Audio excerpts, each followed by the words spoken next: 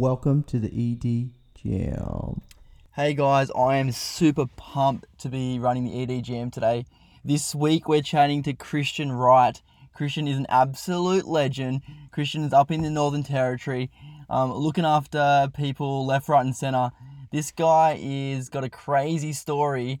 We're calling this episode Crossbows and Snake Bites. So get ready, hold on to your hats, and let's crack into the podcast. Make sure you subscribe to iTunes or Spotify, and we'll crack into the content. Remember to look at the show notes below for any information, articles, books. They'll all be in the show notes. So guys, let's get ready to crack in. Here we go. So Christian, mate, welcome to the show. Hey man, thanks for having me. Dude, I'm so pumped, mate. And I'm sure the listeners want to know, who is Christian Wright? Talk to me about who you are, mate, and and where are you? Right on. Well, I'm a registered nurse and a registered midwife, and I'm currently somewhere in remote Northern Territory. Okay. Location unknown, we'll say, Christian. Yeah, unknown, but as remote as you can get. As remote as you can get. We can tell by the Wi-Fi we're remote. Now, mate, number one, why did you do emergency, or why did you get into emergency? I actually, when I was a little boy, I actually had a spiritual experience where I just felt directed towards working in the developing world or the remote worlds that are around. And I don't know, just since then I just knew what I had to do, and I put together a rough 10-year-ish plan of things that I had to skill up in. I went to others who'd gone before me and said, "Oh, what do you reckon's needed?" And they gave me a whole list of areas, and so one by one I've just been working through them, studying different disciplines and trying to skill up, so that my ultimate goal would be to live in a community somewhere long term, and invest and sow into that community, become part of them, and do a whole plethora of emergency medicine to midwifery to whatever's needed really, and just work with them alongside them. Have you always lived out there, or have you lived somewhere else? Well, I grew up in the bush in south of Sydney, Yeah. right on the beach, and surfing and just chilling out there. Yeah. And as I've been studying different things, it's taken me across Australia to different areas, and I even went to the UK when I did my diploma of tropical diseases, and Yep. so I've had restless feet, and Yeah. You like to move around. back into the remote world, I guess, in the Northern Territory. And Christian, what else do you like to do, mate? What gets you fired up? What do medicine's obviously interesting, being a midwife, being a nurse, working in emergency, tropical diseases. But what else fires up Christian Wright? What do you like to do? Oh, well, I guess it's always good to pick up new hobbies. At the moment, I'm big into hunting, so we go. Might be just going out to catch local, mud crabs with our Rio out of their holes, or buffalo, or we'll go out diving, fishing up here in the Northern Territory. I can tell you that fish sing for hooks. Every time I look at your social media, it's you and a huge fish or a huge lobster, mate. So I'm keen to get up there and try some Northern Territory cuisine, mate. And it makes it more exciting because while you're hunting, you're being hunted. There's a lot of crocs and sharks. Are you always looking over your shoulder, mate? Yeah, you are. Now, Christian, where have you worked, mate? You've worked as an emergency nurse, I imagine, first. Where did you go from there? So I started doing a bit of just, general surgical and ward nursing. Then I went into emergency nursing and at a big trauma centre in Sydney. And then I went into paediatric to get my head around that, paediatric emergency nursing. And then I went and studied tropical diseases in the UK. Yep. I went to South Australia and did some international health and development, and did some work with them in East Timor, in the villages there. And then I went to WA and became a midwife and did my master's in that. And to be honest, I thought I was just going to get my ticket and then nick off. Yep. But I fell in love with it. That is hands down the best job I've ever had. And so I couldn't help myself. I stayed there for about 4 or 5 years. And I even did a bit of research and published. I've got published a few articles on some stuff around that. And particularly the way that men are involved in midwifery and how we look after the male partners as well. And then after that, the next on the list was to go and work in remote. And because that's a whole different kettle of fish there. Yep, and we'll get into that. And I'll make sure I'll attach in the show notes those publications that you've done, mate. They're a good read. You're a nurse, like me, a male nurse, and Yeah. then you're also a midwife. I don't know what the term is for male midwives. Why midwifery? What was it? Very interesting being a minority, being a male as a nurse, and then also being a midwife. How did you go with that, mate? Well, to answer the first one, I probably wasn't going to do it because I thought, oh, maybe it is more of a women's domain. It is kind of the last bastion for women in terms of careers. But when I looked into, in particular, Papua New Guinea, I just looked at the maternal mortality rate and it floored me. And worldwide, this was years ago, it was 300,000 women die every year from easily preventable complications to do with birth. And 99% of those deaths are in developing countries. So I thought, I need to learn this. I need to do something about it. I need to ready myself. And so I packed what I could fit into my high-ace van. And I drove across the Nullarbor and enrolled in a master's. I didn't even have anywhere to live at the time. Mate, all remote nurses or doctors need a troopy, mate. That's it. The only thing that survives in the desert. Can you tell me a little bit about what the job entails, what your job entails currently? I've got a bit of a unique situation at the moment where I work some of the time in a town. So there's a lot of kind of infrastructure here, and there's a small regional hospital, and I'll work in the emergency department there and in the maternity ward. And I've just started doing a little bit of theatres there. They've got a very small theatre. But then I get flown out to remote communities where, very tiny, small Aboriginal populations, and they have a clinic. And that's the remote of the remote. And you become and out there you work in a clinic, and basically, usually during the day, you work a bit like a GP. You call people out of the waiting room, you have a chat with them, and you sort out their problems and their medical issues, their medications. You're doing blood tests and kind of point of care testing. But then you might get an emergency, there might be a rollover in a troopy with, that's packed to the brim. So you go out there and you're kind of doing managing an emergency situation out there, and transporting them back, and you're calling the care flight or the Royal Flying Doctors, and they're coming in, and you're organising transfers to a larger hospital. And also during the night you're on call, so you might get a call in the middle of the night where it might be just a child who's struggling to breathe from a bronch or a croup or some sort of fever situation to another emergency. Someone's unfortunately been stabbed with a spear or slashed with a bottle, and you've got to go in there and stop the bleeding, suture them and stabilise, and if appropriate transfer to another hospital. Mate, run me through we'll go simple to complex. Run me through a simple, laceration, mate. What happens? You got someone who's come in who's been stabbed with a bottle that's a closable laceration.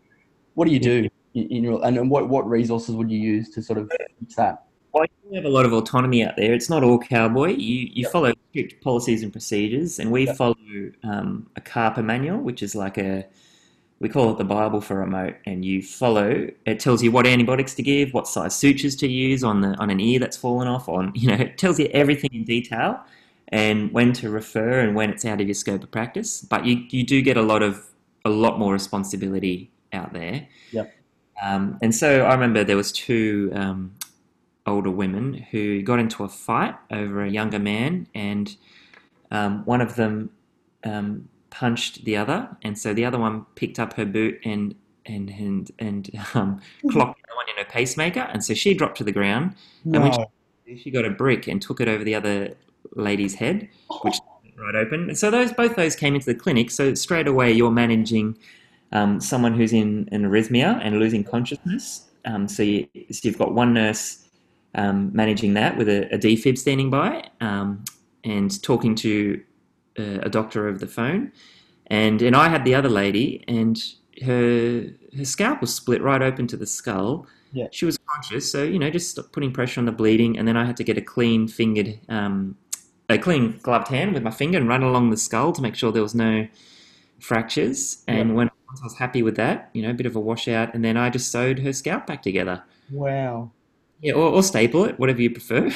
Yeah, whatever. You've got, mate, like a bit of cougar wrestling, and then you're just there suturing a skull up, mate. It's hectic.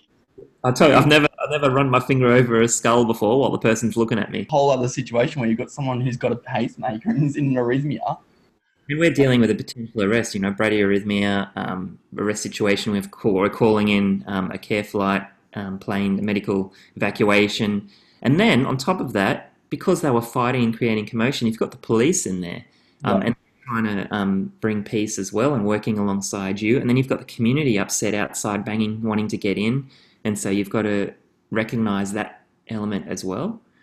Cross-culturally, mate, as an emergency nurse and, working in these communities up in the Territory or anywhere, how do you approach, being, an Anglo-Saxon guy, how do you approach that cross-cultural barrier? And what are some things we could learn as clinicians?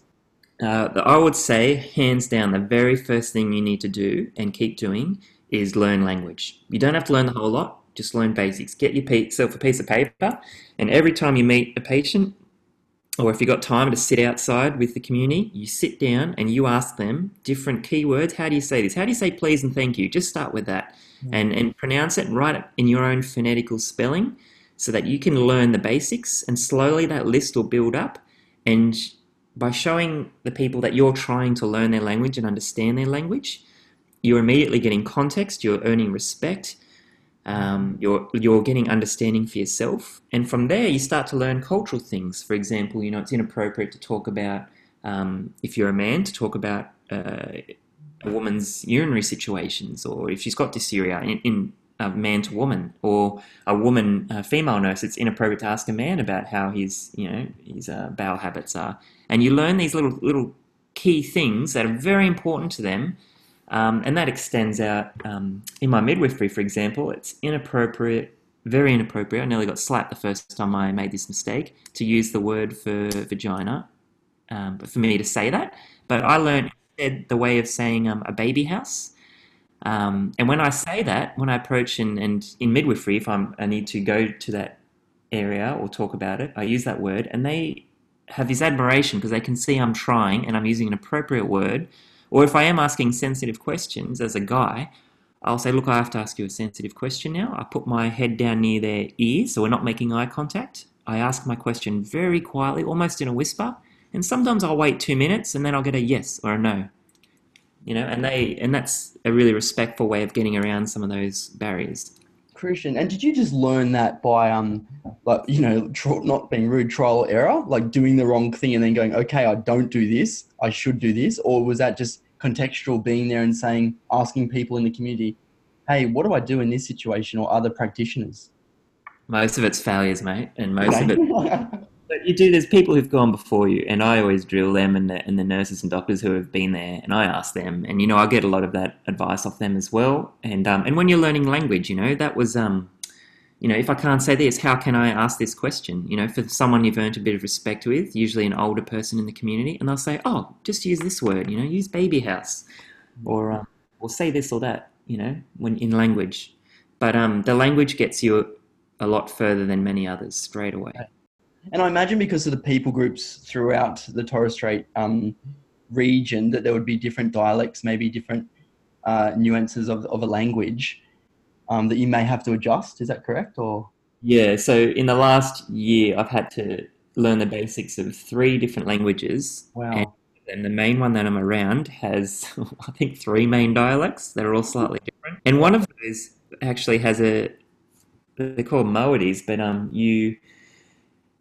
there's 2 words for everything. So a tree has 2 words, and you've got to know which one to use for it. So it gets complicated, but if you stick with just the basics and you're trying to understand, they'll help you along, and you'll get far. How do you approach those sort of things, Christian? Knowing that, Aboriginal and Torres Strait Islander people do die at a younger age, those sort of things. It's probably a very disheartening thing. The gap, it's not getting shorter. We talk about the gap. Yep. It's widening still, and there's a sense with the gap, speaking for myself as a white practitioner, yep, very privileged. I guess even hearing about the gap for the first time, and we're talking about the gap between Aboriginal people and non-Aboriginal people in Australia, and if I spoke to you about the gap, the first thing you'd think about would probably be life expectancy. For them, they don't care about that. That's not their main concern. They just want to be as healthy as we are right now, or Yeah. have the benefits of health that they perceive us to have right now, and quality of life right now. That's the gap that they see. When I first thought of the gap, I thought of like, oh, that's it. We need to bring them to where I am. Mm. But I think the key, perhaps, or a different way of thinking about it, from what I've experienced, is instead for me to jump into the gap and meet them where they are, Okay. what that looks like, and trying to figure out what that looks like. But specifically, yeah, they suffer, for example, rheumatic heart disease. That's something that's been eradicated in non-Aboriginal Australian and Western populations. But for them, there's like 10 people in a house. There's a lot of overcrowding, and that creates sanitation issues, especially when things in the house start breaking down, like sinks and toilets. RHD is rife, and it's a terrible scar Mm. in Australia that we still haven't fixed, and and unfortunately, it means things that, for example, if you're under 20 and you get a sore throat, you get a simple staph infection, that'll damage the valves in your heart, and you'll die at a much younger age. To prevent that, you need a needle with this thick syrup in your bum every 23 days or so. Can you imagine a teenager agreeing to show up every 23 days to a clinic to get a very painful injection that hurts like anything at the time, and then you can't sit down for a few days after? You can imagine the compliance rates for that, and not great. But yeah, so there's a lot of education. You need to prepare yourself to learn these things and understand these complex issues that are not just health issues, but they're living issues. They're how their communities and societies function. You need to learn that and try and get a grapple on that, and continue to try and understand how to approach that from different angles. So, Wow.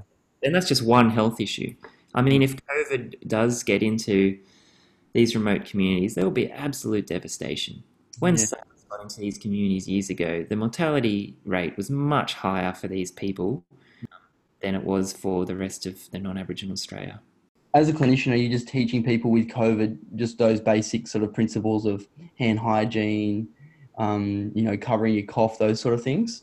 Well, again, that's difficult when you've got 10 or more people living in a house, and the individual is not the primary concern for them, it's the family. They're a collective culture. Yeah. Yeah. They will drop everything and walk away from a perfectly good job if they have to look after a family member, because the family comes first and the community comes first. That's to what they belong. Mm. So you've got people in a house, you can't self-isolate. Yep. And what if the sinks are broken or the toilet's broken? Yep. Or, do all 10 or so people go to the next house where there's another 10 people where the plumbing may not be as good either? What would be your advice for working in an ED where we do have an Aboriginal or Torres Strait Islander person who's come in, to understand those cultural barriers to be aware of? What advice could you give, Christian? I think if it's a one-off, find out where they're from and get a Yep. translator that speaks that dialect, Cool. because you have to remember they'll know 5 or 6 languages, and English will be one of the later ones. Yeah. Cool. Even if they appear to have really good English, they won't be able to understand the complex. We have a higher level English Yep. that we've grown up in, that's really complex, with medical concepts that are really important, that may go over their head, and and it's very common for them just to say yes and agree because they think that's what you want to hear. Mm.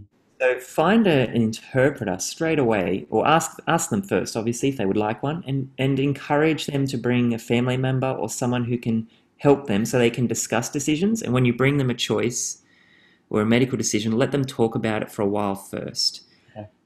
That would be my first step. And if you have a regular Aboriginal population around your hospital that present, I would do what I could to learn some of the basics of their language and culture and know what's appropriate, not appropriate.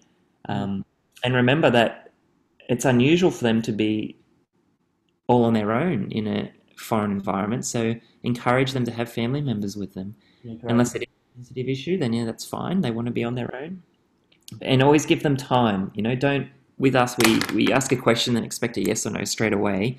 give them time to process what you've asked and think about it before they get back to you. Good to know, especially when you're working in EDs and all you're focusing on is 4-hour rules. And then you need to learn how to slow down. And whether it's contacting that Aboriginal liaison officer or, like you said, getting understanding the language or getting support a person's in, I think that's a great piece of advice, mate. You're sitting in your clinic and then the phone calls, or you're having a sleep and your phone calls, and it's, someone who's had because I'm assuming trauma is quite extensive in the territory. Talk to me about the more complex, patient. All right, I'll give you two. One was my first day in one particular remote community. Around 3 in the afternoon, there was a riot. This particular community was one of the last ones to outlaw traditional spearing. And all of a sudden, a riot had flared up because some boys from another community had come in by boat and they were ready to have a bashing, as they call it. Yeah. Things escalated from spears to machetes, and then some boys pulled out crossbows and started firing, indiscriminately into the crowd. And unfortunately, so we went straight into lockdown. Like, we locked down the clinic, and there was only one policeman in the town, so he barricaded himself in. But then someone started banging on the door. A woman had been shot with a crossbow, and the bolt went through her arm and into her chest. Oh, dude. And so she rocked up, and I was in charge of that. So we moved her through to our ED room. Yep. And I can tell you, it's just ABC. You got to go straight back to what you know. Yep. It's ABC. So I had one. I was assessing airway. She had equal. Her airway was patent. Talk to me. And her breathing. Obviously, I was scared of a pneumothorax, and so there was no tracheal deviation. There was equal air entry on auscultation. But she had this bolt sticking straight into her chest. And so I had my 14 gauge cannula ready, hovering above her, ready to decompress the chest if that was needed. Meanwhile, I had my other nurse was ringing up and ordering, because straight away we knew where this was going. She needed to be airlifted out of there. And so we were calling medical evacuation. And we had someone else calling for safety, of course, our district manager, and letting them aware of the situation, organising security. We needed more police in. And we can still hear things, hitting the clinic and the noises outside. But we were safe. And because we were safe, that's first. Danger, we'd sorted that. Now we were responding to the patient. And we just kept going through our ABCs while waiting for the aeroplane to come in. But unfortunately, they couldn't land, you see, because there was no one to escort them safely from the airstrip. This plane's circling for a bit, but they had to go back. So see you later. We have to manage the situation on our own. So we put together a few plans. Okay, what happens if we obviously we can't intubate there. There was just a couple of us nurses, and that's not in our scope of practice. But we could manage an airway, with LMAs and bag and mask, and we had oxygen, we had other stuff. So we'd put wide bore cannulas in. We've had everything. We've got the defib there. We've got everything ready, in case this goes south. But we're still going back through every few minutes. We're going back through our ABCs, and she's just happily chatting to us. So we're good at the moment. And eventually, what they did, they sent in some. I guess I have to be careful what I say, but it was in the news.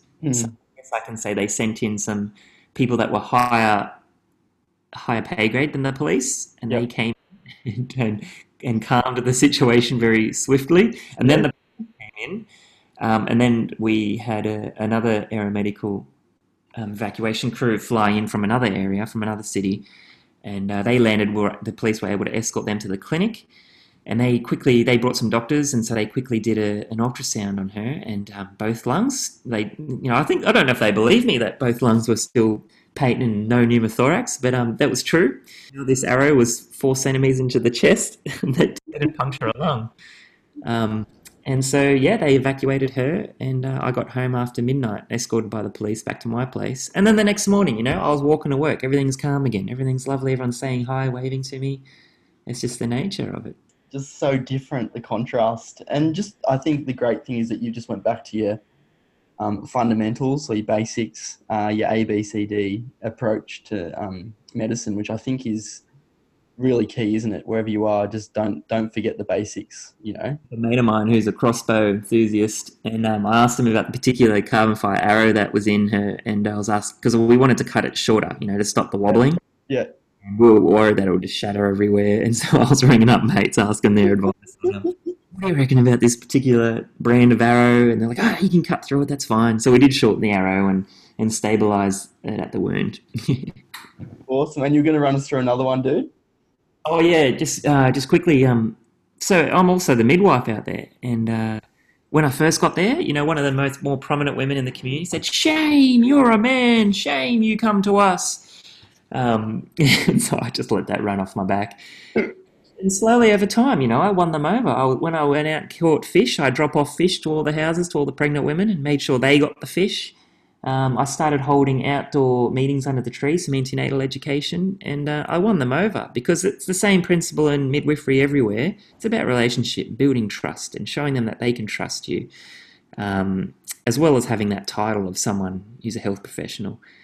And to show what happened was at one of these women, she went into preterm labour, and she was one of the ones that was, scared to begin with.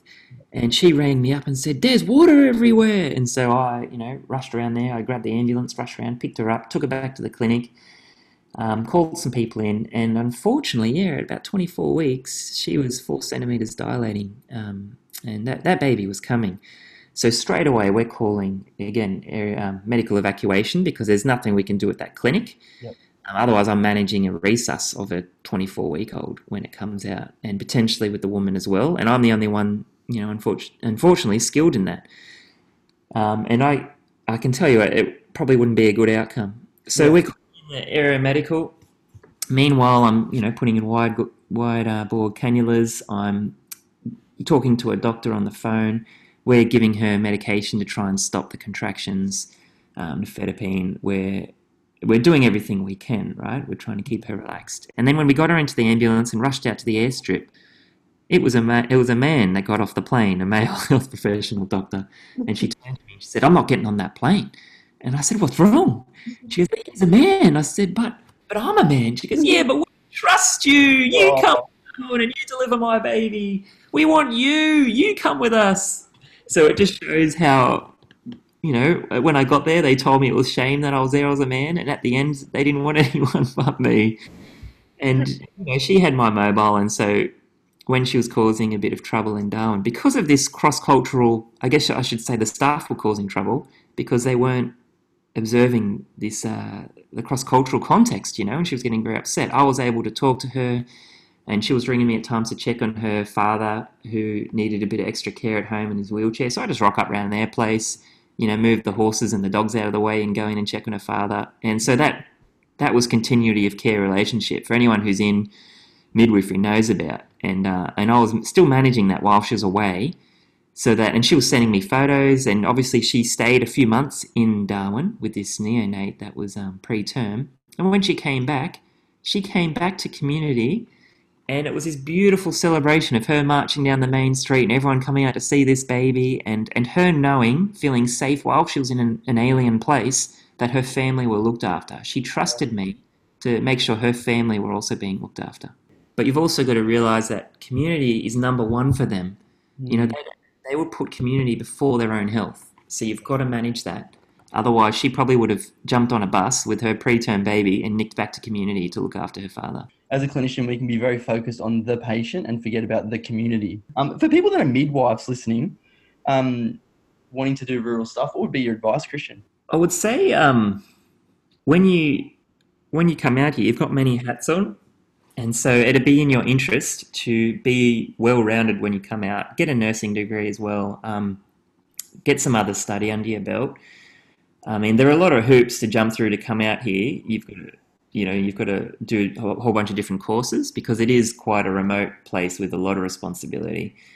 But I would say, get yourself well-rounded. So, because you are wearing a lot of hats, and the last thing you want to do is come out here and be really good in one particular skill, but then feel like you can't do anything in a critical situation if it's outside of your area that you're proficient in.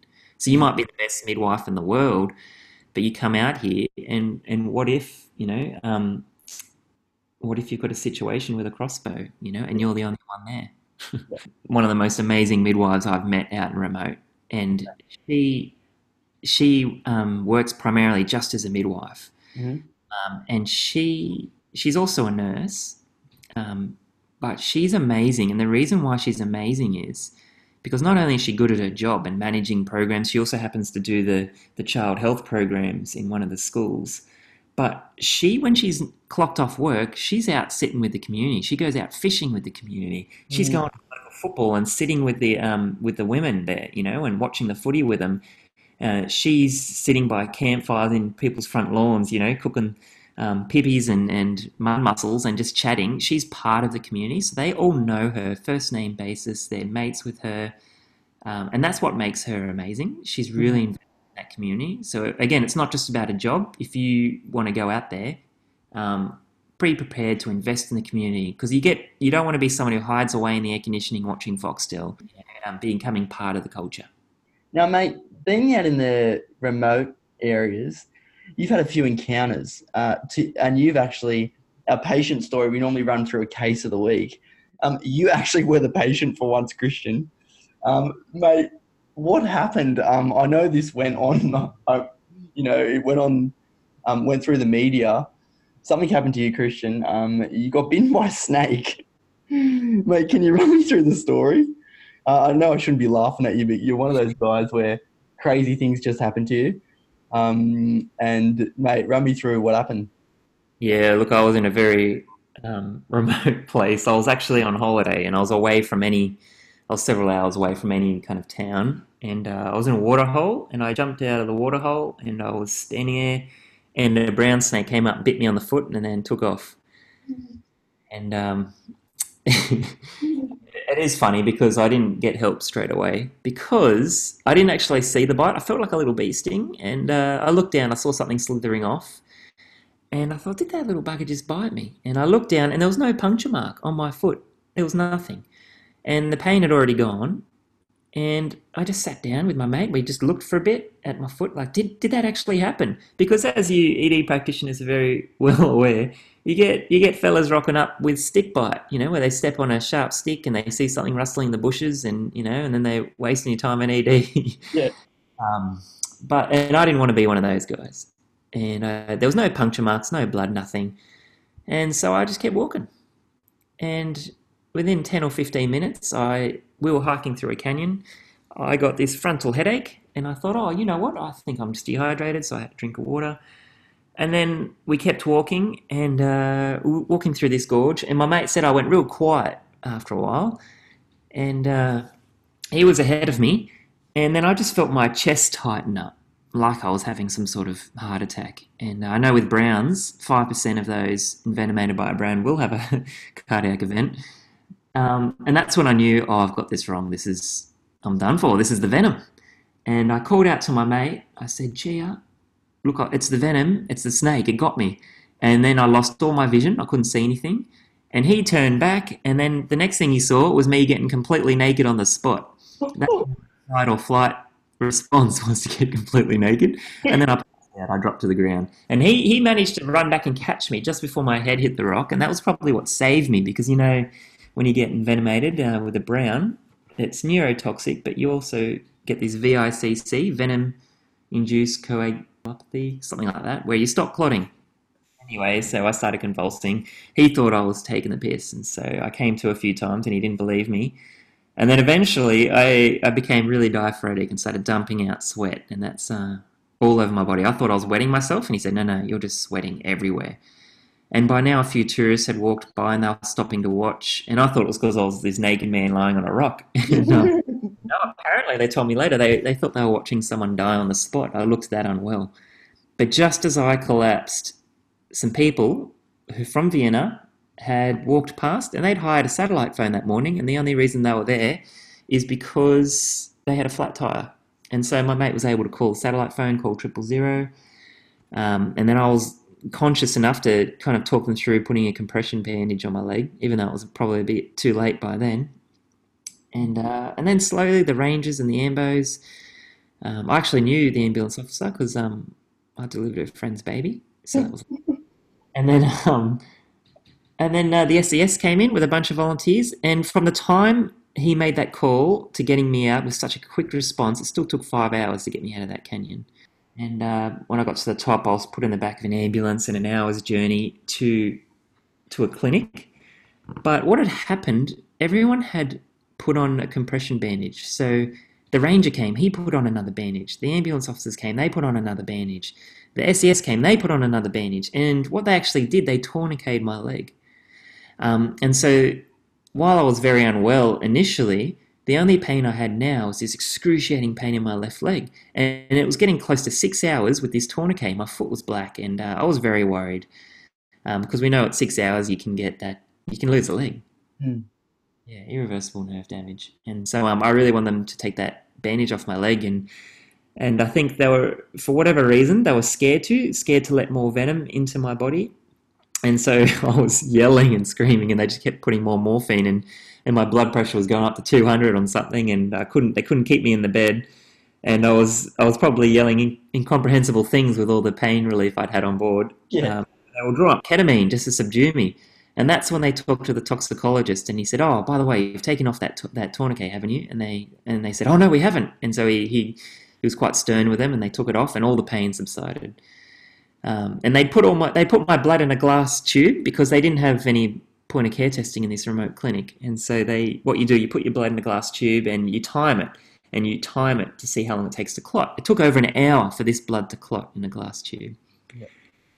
And the toxicologist, by the way, I mentored his kids in surfing in WA. And so anyway, they gave me the antivenom. It was brown, clearly a brown, symptoms I had. And they flew me to a regional hospital which had blood testing available, some pathology.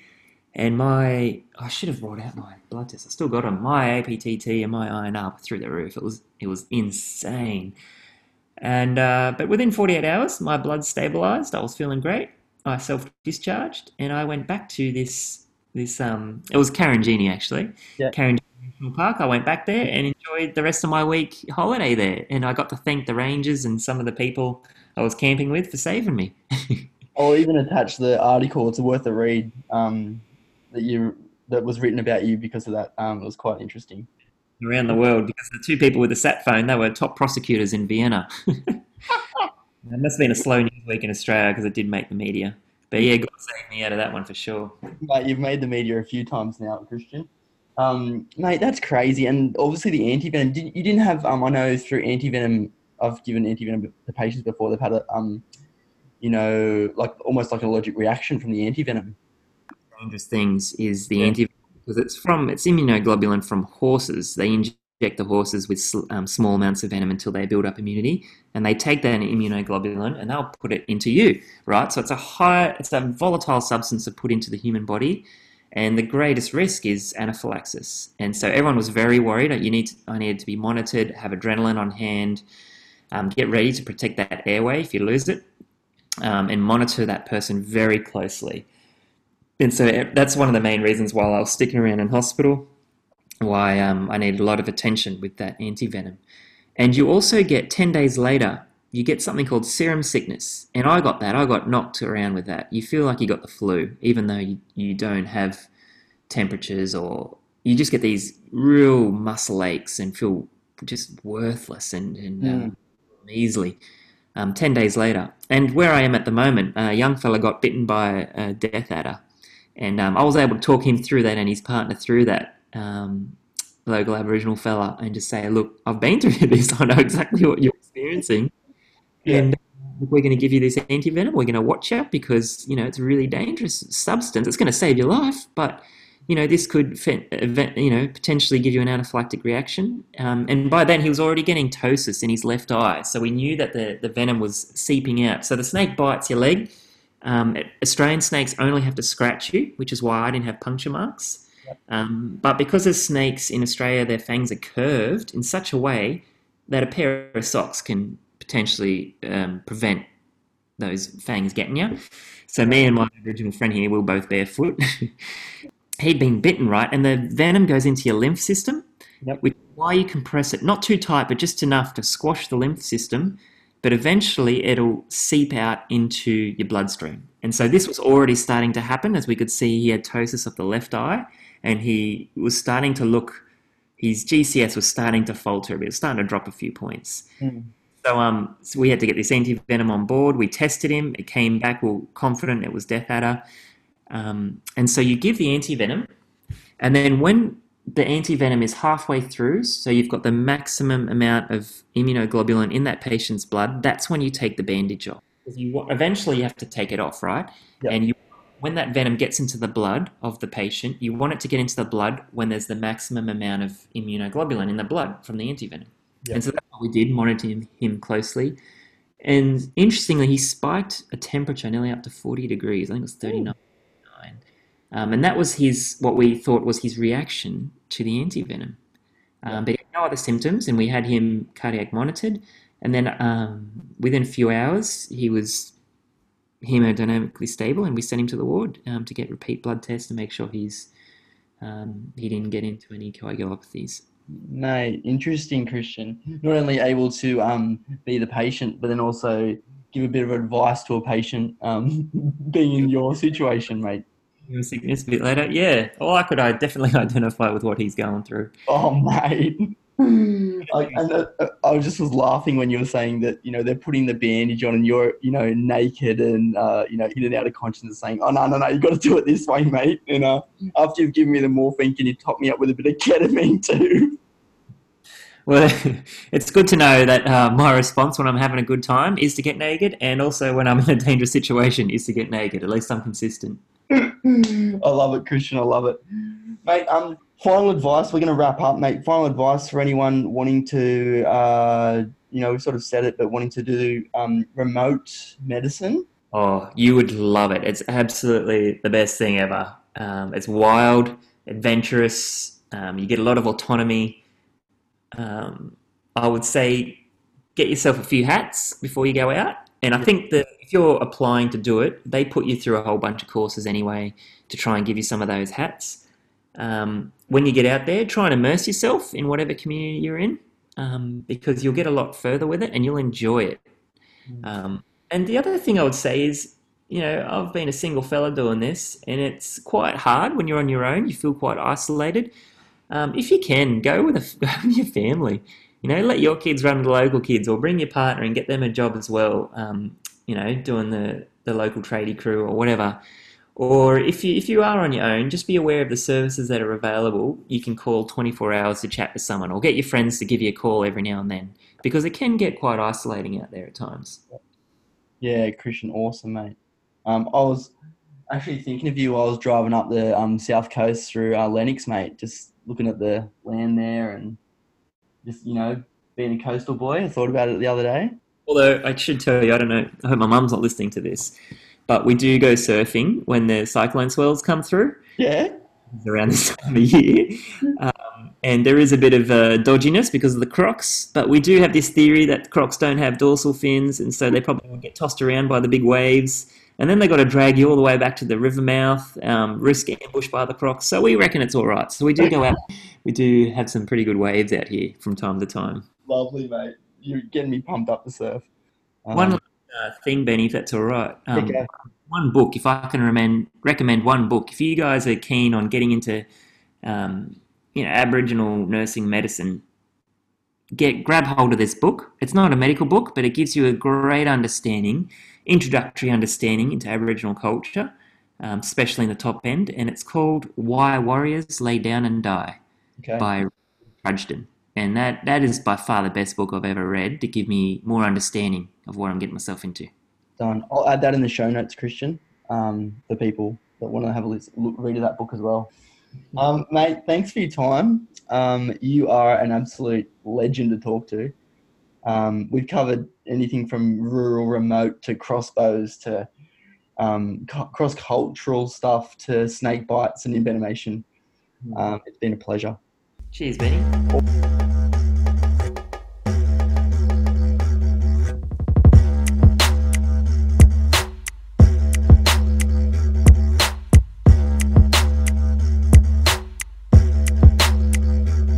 What if you've got a situation with a crossbow? look, it's the venom, it's the snake, it got me. Any advice given on the ED jam should not be taken over your local medical practitioner.